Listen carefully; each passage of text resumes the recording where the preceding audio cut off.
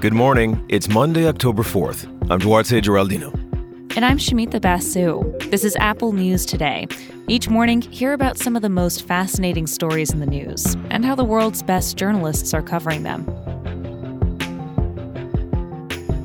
5 years ago, a groundbreaking investigation revealing the Panama Papers opened a window into the financial dealings of the world's elite. It exposed tactics that the super rich use to keep their wealth secret. Now, an even bigger investigation is here. This time it's called the Pandora Papers. It offers a deeper look into how presidents, prime ministers, and royals can hide billions in ways ordinary people can't. You know, you and I, we put our money in banks and in our 401ks and, but there really is this parallel financial universe where the world's wealthiest people are able to shield their money and their assets. That's Debbie Sensipper. She's a reporter with the Washington Post. It was one of the many outlets around the world which broke this story. This investigation is massive. Hundreds of journalists went through nearly 12 million leaked files.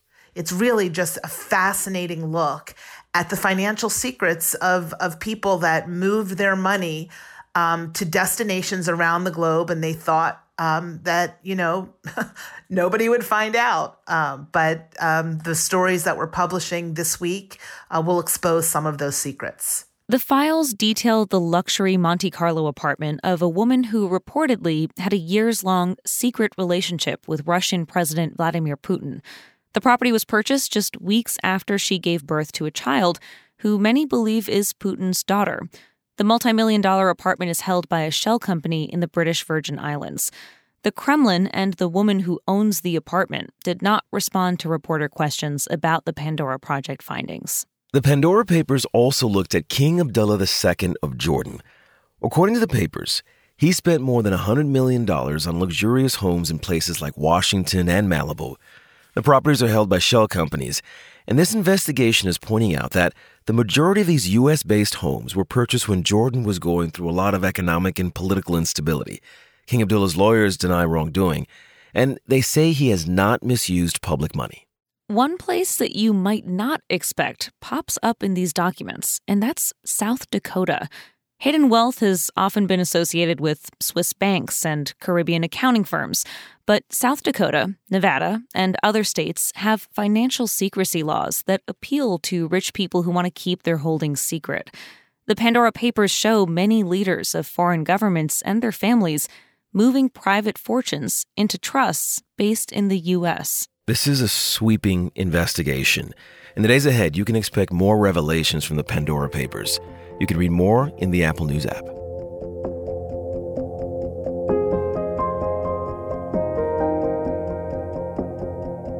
Today's the beginning of what could be a very consequential term for the Supreme Court. This is a term where the court will hear a lot of issues that I think the Republican Party has cared about for a long time and has wanted to move the law to the right on for a very long time. That's Ian Millhiser. He's a reporter with Vox and a former federal clerk.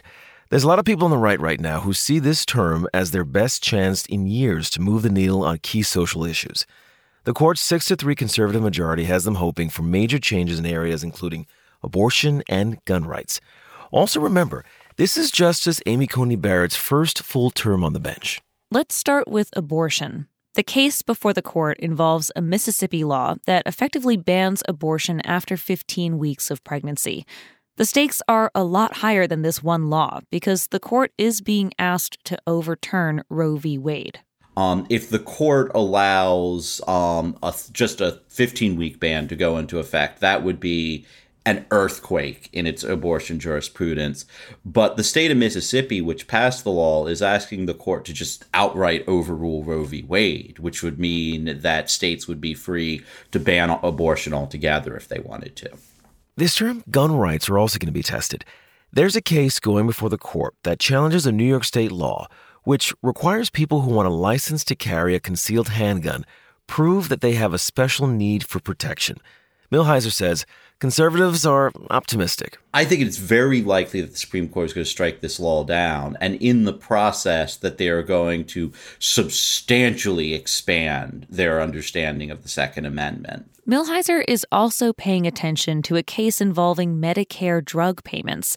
This is a case that he says could be a really big one. It could have far-reaching implications for how much leeway federal agencies have to set policy. Everything from our environmental policy to questions of whether you can get the COVID vaccine for free, to questions about what sort of coverage your insurance company is required to cover, to questions of whether or not you get overtime pay. These are all questions that are answered by federal agencies. And I think there's a real risk that the court is going to claim for itself a power to veto whatever federal agencies do. The court is also holding arguments in person for the first time since going remote during the pandemic. Justice Brett Kavanaugh, he won't be attending because last week he tested positive for COVID. The court says he is fully vaccinated and doesn't have any symptoms. He'll be working from home.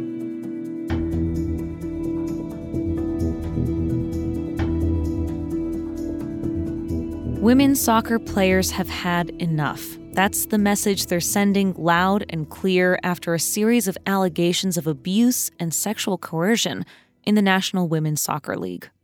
The Athletic has done some significant reporting here. It's really helped unearth this story. On Thursday, the sports news outlet published an in-depth investigation into Paul Riley. He coached the North Carolina Courage, and one of the players tells The Athletic Riley coerced her into having sex with him. She and another player also say Riley pressured them to kiss each other. He's denied sexual relations or advances. On Thursday, Riley was fired. The next day, the commissioner of the league resigned. Multiple games were canceled over the weekend. The league has hired an outside law firm to investigate the allegations, and more players have come forward to share their own stories and to demand change. As you think about the story, some broader context is important involving the league's economics and the power dynamics that created. Star American athletes like Megan Rapinoe and Alex Morgan have played for the league and gotten lucrative endorsement deals, but the league itself has financially struggled. Most players earn less than $31,000 a year.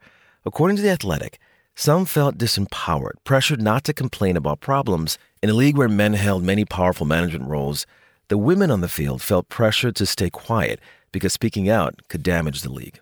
The commissioner, however, the one who just resigned, was a woman named Lisa Baird. Now, I should say she was a former executive at New York Public Radio, which is where I used to work, though I didn't work with her directly. Baird and the league have been criticized by players who say allegations were known well before the Athletic story came out. Over the weekend on social media, players let the world know how outraged they are. They want the league to take responsibility and protect players going forward. As Megan Klingenberg tweeted, "We deserve better."